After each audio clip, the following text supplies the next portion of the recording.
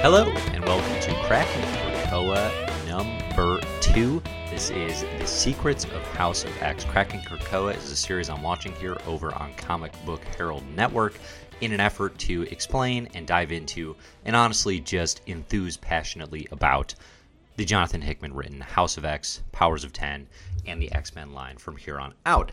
I'm Dave Busing, founder and editor-in-chief of comicbookherald.com. I am writing a whole bunch about House of X and Powers of 10. I've got reading orders and guides and Road to the Event up on the whole Comic Book Herald network. You can find it on YouTube, on comicbookherald.com, all sorts of stuff. I'll include links in the show notes here as well. But the Cracking Krakoa series is named for Krakoa, is the island and sort of these gateways that are proposed in the very beginning of House of X. And basically what I'm saying is understanding this new habitat, this new world of X-Men that is starting here in 2019. Before I go any deeper, it should be very clear that this is the secrets of House of X, okay? This is me honing in on references and points that are made in these comics that more often than not call back to either Jonathan Hickman written Marvel Universe comics or comics that are clearly influential on his writing and on his focus. So it is going to include spoilers. If you haven't read House of X number 1, Powers of 10 number 1, or House of X number 2, which are all the issues that have been released as I'm recording this, then I would recommend that you do so before watching, unless you're not worried about spoilers.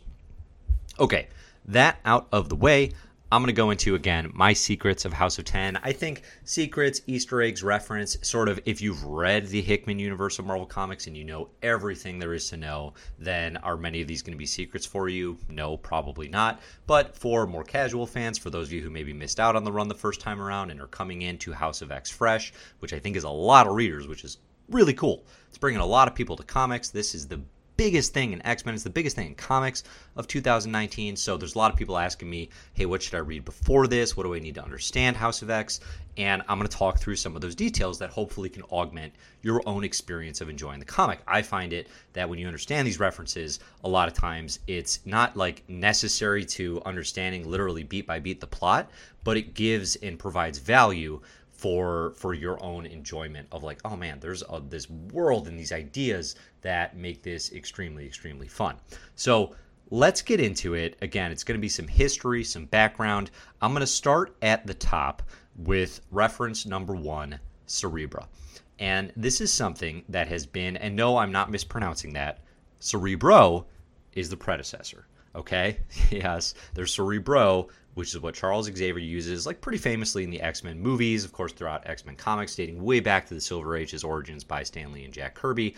It's this sort of mutant detecting software, not really software, technology that he uses to help him reach out and find and occasionally communicate with mutants. Cerebra is sort of the V2 of this technology that originates in a run called New X-Men by writer Grant Morrison, and with a lot of art and design here by Frank Quitely, a creative partnership that has led to a lot of amazing comics such as We 3 or All-Star Superman, and of course much of New X-Men. Now this run goes from New X-Men number 114 to about number 154. It spans years 2001 to 2004, and it is clearly the influence on writer Jonathan Hickman's approach to X-Men. And we'll talk about that as we go. But basically, you're going to hear me talk about New X-Men a lot. I included it in my Road to Hickman's X-Men guide over on comicbookherald.com as sort of the essential Road to series, which is atypical for a new event, right? Like most events launching in 2019,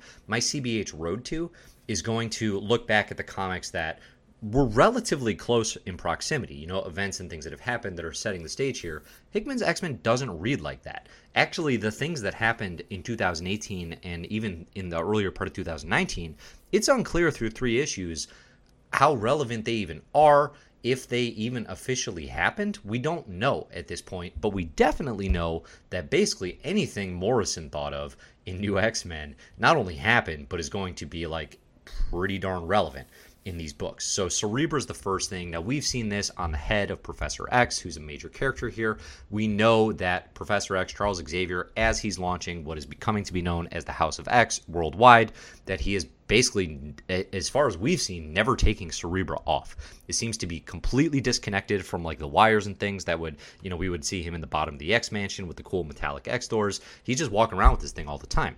Now, not only is this a reference back to Cerebra, the technology, in terms of just naming it, it's also pretty clearly playing with a character that Hickman had a lot of fun with, the Maker. Now, this was during his Ultimate Universe run. He wrote for Marvel Comics. He expanded into the Ultimate U, which is a universe that launched in 2000 as basically a modernization of the Marvel Universe for this millennium. It's pretty famously, there's series like Ultimate Spider-Man, written by Brian Michael Bendis with art by Mark Bagley, or like The Ultimates, which is the Ultimate Universe version of the Avengers, written by Mark Millar with art by Brian Hitch initially.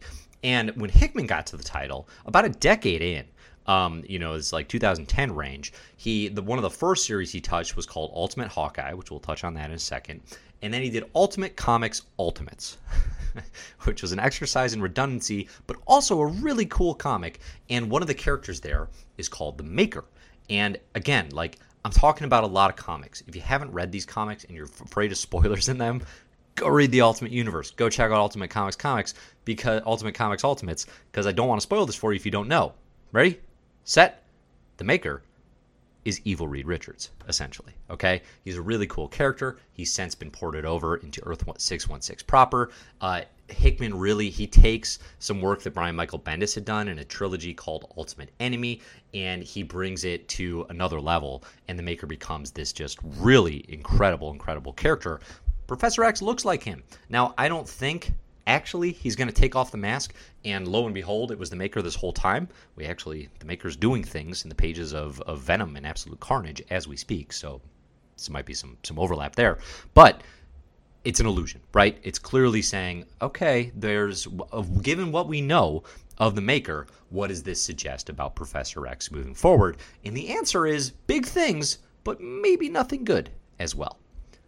Another reference to New X-Men that happens in the pages of the House of X series so far, the Genosha event. This is referenced frequently. This comes from the pages of New X-Men number 114 to number 116. The arc is called E is for Extinction. Again, Morrison and Quietly. And this is the opening story arc that New X-Men begins with. And long story short, the Genosha event is a genocide. This was Cassandra Nova, the evil twin sister of Charles Xavier. She launched a sentinel attack on what was supposed to be a safe haven for mutants, led by Magneto. And these sentinels, sort of new and like even more powerful than the big robot type things we're used to, they came and they killed, I think, something like 16 million mutants all in one day.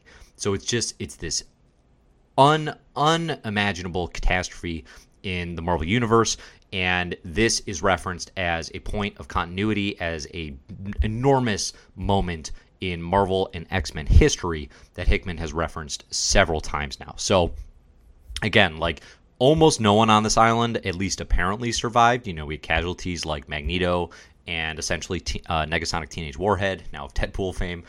Survivors, I think, were exclusively Unus the Untouchable and Emma Frost, who played a pretty big role in New X-Men. So that's what they're talking about when they talk about Genosha. They're talking about Sentinels wiping mutants off the map, which I think what we've seen so far in House of X is going to be a pretty big existential threat yet again. All right, more references to Morrison and New X-Men. This one's just a panel, I think, in House of X number 1, and we get a visual of Zorn and Zorn. And probably I'm saying one of those, maybe both, wrong. It's XORN and ZORN. All right, this one is complicated and then some. Probably in the course of talking about this, your eyes are going to cross and my eyes are going to cross, and we're just both going to be looking at each other confused and like kind of ashamed. You can check out the link in the show notes where maybe I've articulated my thoughts a little more clearly, but here's what I'll say. XORN, Zorn, is from the Morrison written New Mutants. He's a new character. He basically has like the power of a sun contained within his metal helmet, which kind of uses this metal skull mask type thing. And what Hickman does is he takes that concept, and when he gets to his Ultimate Universe run, he expands it. So now Zorn is his twin brother, spelled with a Z, and they have a somewhat similar background in that they are from East Asia. They are, sort of imprisoned by the government and experimented upon, and they get these amazing, like godlike powers. But in the ultimate version of things, these two characters, they found what they call the twin capital cities of heaven, I believe, and they call it New Tion, and they have a group of followers called the People. One group is known as Celestials, and one is known as Eternals. Forget everything you may know about Celestials and Eternals as we approach MCU Phase 4, because these versions in the Ultimate Universe are not at all like the versions that we know from the Jack Kirby creation in Marvel in the 70s that are, going to play a role in the MCU moving forward. Okay. So that's Zorn. And the thing I'll say here is they're in a panel, which means they are alive and they exist. Like, that was not a known thing in Marvel continuity. Again, they were originally in the Ultimate Universe, and now they are in Earth 616. Given how much Hickman has referenced them, given the fact that he brings them into his new Avengers run in an alternate reality, I cannot imagine for the life of me that this is the end of what we're going to see of Zorn. They're going to be players in, if not House of X and Powers of 10, in X-Men down the road. Moving right along, the next 5 references and the secrets of House of X all have to do with the data table from House of X number 1, and they all catalog technology that has been referenced or created in the pages of previous Marvel Universe Jonathan Hickman written comics. So I'm going to go through all 5, and they all kind of connect in some ways, or in some ways have characters that they're all similarly related to. The first is the Bridge. This is in Jonathan Hickman's very first Fantastic Four story arc that he wrote. It's a 5-issue mini during the Dark Reign saga. It's about 2008-2009 era, post-Secret Invasion, in which Norman Osborn had kind of become top cop of the Marvel Universe. It was looking at this sort of darkened, the villains have won type scenario. And Reed creates this thing called the Bridge. It's actually what the story arc is known as, these 5 issues, and it's a device that allows him to view and navigate to alternate realities. This has a big role moving forward into both the Fantastic Four run that Hickman would write. We get the introduction of the Interdimensional Council of Reeds, which is probably my favorite Hickman concept in the entirety of his really, really awesome work from about 2008 to date. It's also something that I stand by the claim that this definitely influenced Rick and Morty and the Council of Ricks. I don't know this is actually where they got their influence from, but it would make sense to me. That said, the Bridge also plays a role in New Avengers. It's what the team there, the Illuminati, use to view incursions of multiversal universes. Now, I may be using a lot of terms and references to Hickman comics without a ton of explanation. Again, I don't want to take all the time to explain everything cool that happens in Fantastic Four and New Avengers. Basically, what I will say for a premise for New Avengers and the Build of Secret Wars is there's this situation where we have multiversal incursions, meaning literally planets, Earth, are going to collide. We have 2 Earths from 2 realities going to collide, and the New Avengers, the Illuminati of our Earth, or of the Marvel Comics universe that we typically follow, Earth 616, they are using the Bridge to view other Earths and see what's happening on those alternate realities to try to prevent the impending collapse of their own planet. Speaking of which, in the pages of New Avengers, we also get an element that is referenced here, and it's called the anti-proton sling. And I should mention, all this data table, it's talking about technology that is in the hands of a Marvel Universe staple called Damage Control, which is, I think, created essentially like they're the people that clean up after superhero messes, right? So we've seen them referenced in the MCU in Spider-Man Homecoming. It's Michael Keaton's kind of, like that's his construction crew butts heads with Damage Control sort of taking over. It's somewhat different, a little more comedic take on it in the comics pages, but for our purposes, now they have advanced to the point of they're like kind of housing all of this technology, and we don't really know. I think there's a sinister suspicion that the people who have access to damage control are maybe a little more shadowy, maybe working against mutants more than we'd expect, which is not good because, as we're going to talk about, this is a lot of extremely powerful tech. Anti-proton sling, this is something that Black Swan, a character from New Avengers, uses to launch an antimatter bomb at a planet and destroy it. It's reverse engineered by Reed Richards and T'Challa. Then we get to two really cool ideas from Fantastic Four and into New Avengers. There's a lot of overlap here. This is Soul's Anvil and Soul's Hammer. And these are both giant, god-killing, power-level weapons. Soul's Anvil is something that was created by the Interdimensional Council of Reeds. I think we were introduced to it back in FF number 3. And this one is rumored to have killed a Beyonder, which, if you're not familiar with Beyonders, think God, but with a dope white jumpsuit and killer Jerry curl. And it's very, very powerful. We also see Soul's Hammer, which is a version of this. It's a Dyson Sphere, which is an actual technology thing that hypothetically could exist. I've looked up in the course of trying to explain this because I don't know a thing about the actual tech here, which is one of the cool elements of these Hickman pulling in references. Some of this is based in real tech and real hypothetical ideas. A Dyson Sphere that is built by Tony Stark for the most part, with Reed Richards and T'Challa, of course, helping over the course of being involved with the Illuminati. So Soul's Hammer is it kind of gets used as a giant laser gun powered by the sun to wipe out an entire Shi'ar fleet deep into New Avengers during the Time Runs Out arc.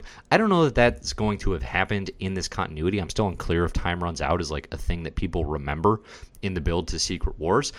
I kind of feel like it is. Either way, very, very powerful weapons. The final one is a multiversal beacon. This one's a little more straightforward. This is a Reed Richards invention that basically allows you to communicate between not alternate realities, between multiverse, Earths, between multiversal planets.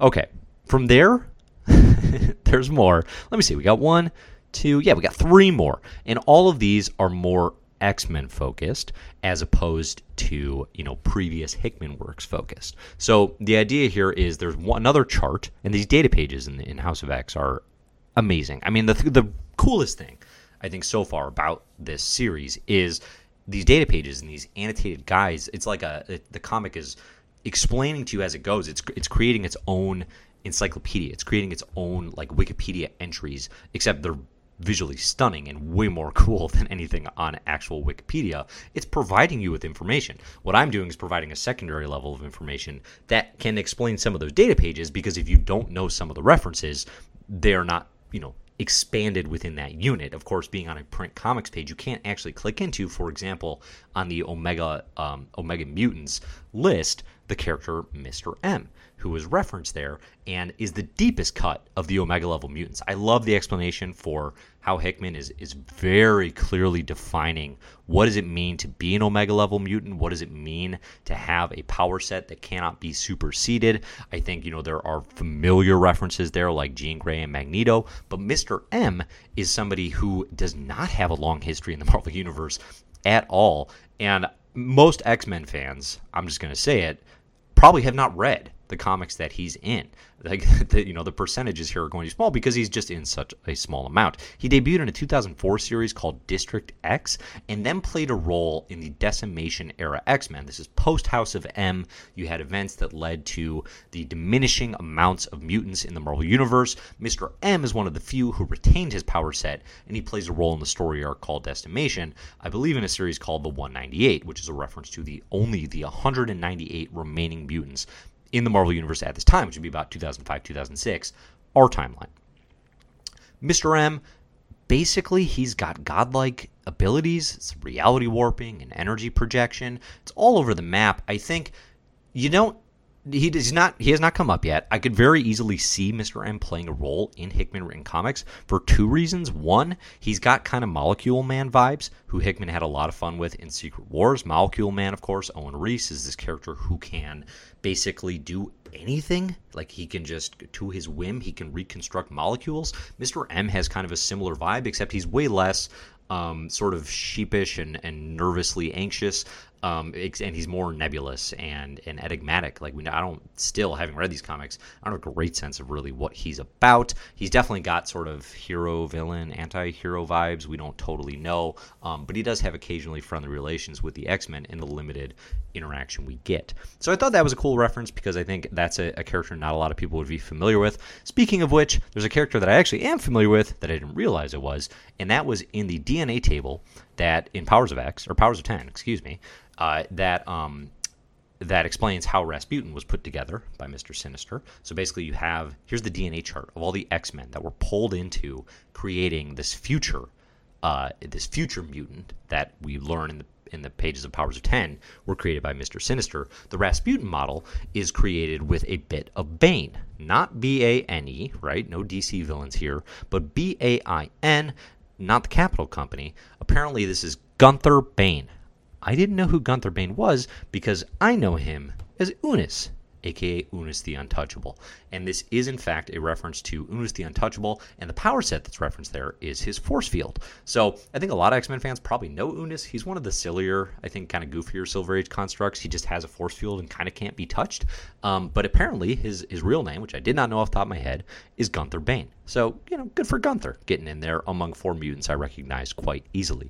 Okay, here's the biggest one of the bunch. This is based on House of X #2, which is one of the more amazing comics I've read in recent years, certainly, and definitely of 2019. I mean, it's going to go down, I think, as one of my favorite issues of the year. And this is The Uncanny Life of Myra X. Again, I said it up front. I'm going to say it again now. I'm going to spoil a big revelation here from House of X #2 if you haven't read this. And the revelation is that Moira McTaggart, paramour of Charles Xavier throughout much of Uncanny X-Men, geneticist, she lives on Muir Island and has done all sorts of research and help with the X-Men over the years. We learn, and throughout that time, has seemingly been a human. We learn in the pages of House of X #2, she's been a mutant this entire time. And not only has she been a mutant, but her mutant gift is reincarnation and remembering her past life. So she is in House of X on her 10th life.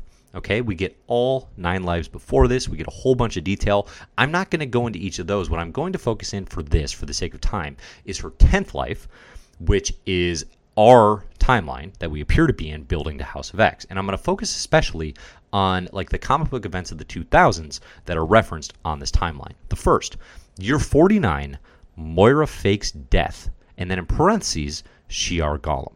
Okay, what does this mean? 2 things here. 1, if you're reading this in the comic, you're going to see this listed at year 50, not year 49. Jonathan Hickman on Twitter has confirmed that's an error. He actually accidentally flipped them, so I've got it listed here in the order that it should be, okay? Which makes sense in comics continuity a little better than it did previously. So Moira fakes death, Shi'ar Gollum, what does this mean? Well, ostensibly, or apparently, it's a reference to X-Men number 108, which is an issue written by Chris Claremont with art by Lionel Francis Yu, that in which Moira McTaggart dies of the legacy virus, which is a thing that throughout the late 90s into the early 2000s was a virus, I believe, created by Mr. Sinister that basically is killing off mutants. And Moira's working on a cure. She becomes, in this time, the only known human to contract the legacy virus. And through a sequence of events that involves Sabretooth and Mystique blowing up Muir Island, she winds up basically in this issue on her last breath, and she dies. So this is the issue where Myra, as we understand it, dies. Now, what the Shi'ar Gollum parenthetical appears to be doing is saying that wasn't actually Moira McTaggart. Now, as you all know, Shi'ar Gollums come up in X-Men comics constantly. Wait, no, they don't. I don't know what this is. I've never heard of a Shi'ar Gollum in my life. I looked it up. The only time it's mentioned is people talking about House of X #2. I'm sure there are lots of really cool theories. I'm guessing we're going to get a little more detail on this as well. But for the time being, all I can say is this seems to indicate, no, Myra didn't actually die in X-Men number 108. She's been around this entire time plotting with her 10th life for this big plan that her and Charles Xavier have called House of X. So I bet there will be a little more detail on that to come. It does raise some interesting questions because Myra McTaggart, dead Myra McTaggart, has been referenced in the Marvel Universe from 2001 to 2018. There's a series called X-Statix Presents Dead Girl, which is really fun. It's a follow-up to X-Statix, which is one of my favorite comics of the early 2000s. It's written by Peter Milligan with art by Mike Allred. And in Dead Girl, Myra McTaggart is in this, like, dead Marvel Universe, heavenish, hell, purgatory, and she started a book club with Mockingbird that she's really into. So who was that? Was that the Shi'ar Golem still pretending to be Myra? And then also in Chaos War, 2011 event, the X-Men tie-in to that series, Myra comes back to life, apparently, or in the way that Chaos War figures do. Who was that? Did this actually happen? So there are a couple continuity wrinkles. They're small things. They're only, it's not going to diminish, I think, the impact of House of X in any way, but I'm curious if they'll be dealt with. Okay, Year 50, Genocide at Genosha. We talked about this one. I think one of the biggest things it does is in Year 52, we get House of X referenced. So what it does is it contextualizes how far is House of X and Hickman's vision for the X-Men from Morrison's new X-Men. And in Marvel time, what they're telling us is it's only been 2 years. Now, time in the Marvel Universe is a funky, wibbly-wobbly thing. It is not to be taken with the same rigidity that we understand time in our own universe. Of course, it is possible that everything in Marvel Comics from 2004 to 2018 that will fit in nicely from years 50 to 52 in the Marvel timeline. That is possible. But it doesn't leave as much of a window for things like Astonishing X-Men, Messiah Complex, Messiah War, Second Coming, Avengers vs. X-Men, the Brian Michael Bendis take on X-Men, in which the original 5 came back into the universe, and as well as things that happened recently, like Astonishing X-Men leading to the resurrection of Charles Xavier, or what else has happened recently? The Uncanny X-Men run written by Matthew Rosenberg that led into the series, in which tons of X-Men died, and now we're just seemingly back fine. Did those things actually even happen? We don't know yet. And this tells us, I think, it doesn't tell us whether they happened, but it tells us that, and it's something you can kind of pick up contextually, the thing that Hickman, as a storyteller, cares about are the big ideas in the X-Men comics that Grant Morrison wrote. That is very, very clear. Those are the touchstones for this run. Everything in between, so far, largely untouched. We'll see. Unless it's his own work that he did. So that could be, I think, a problem for some fans. For myself, as a huge fan, I'm not particularly bothered by it. I also think there's a lot of runway ahead to begin working those things in. So we'll see if that actually happens. So there you have it. Those are my picks, Comic Book Herald's picks, for the Secrets of House of X, numbers 1 and 2, and of course Powers of 10, number 1. I hope you're enjoying the series. I hope you're enjoying the discussions here. Again, I'm Dave. You can find me anywhere at Comic Book Herald. You can come check out the writing and all sorts of House of X content on comicbookherald.com.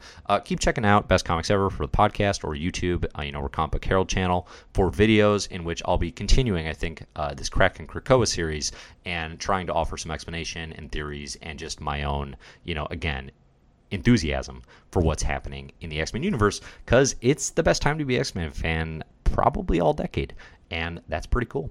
So thanks everybody for listening, and enjoy the comics.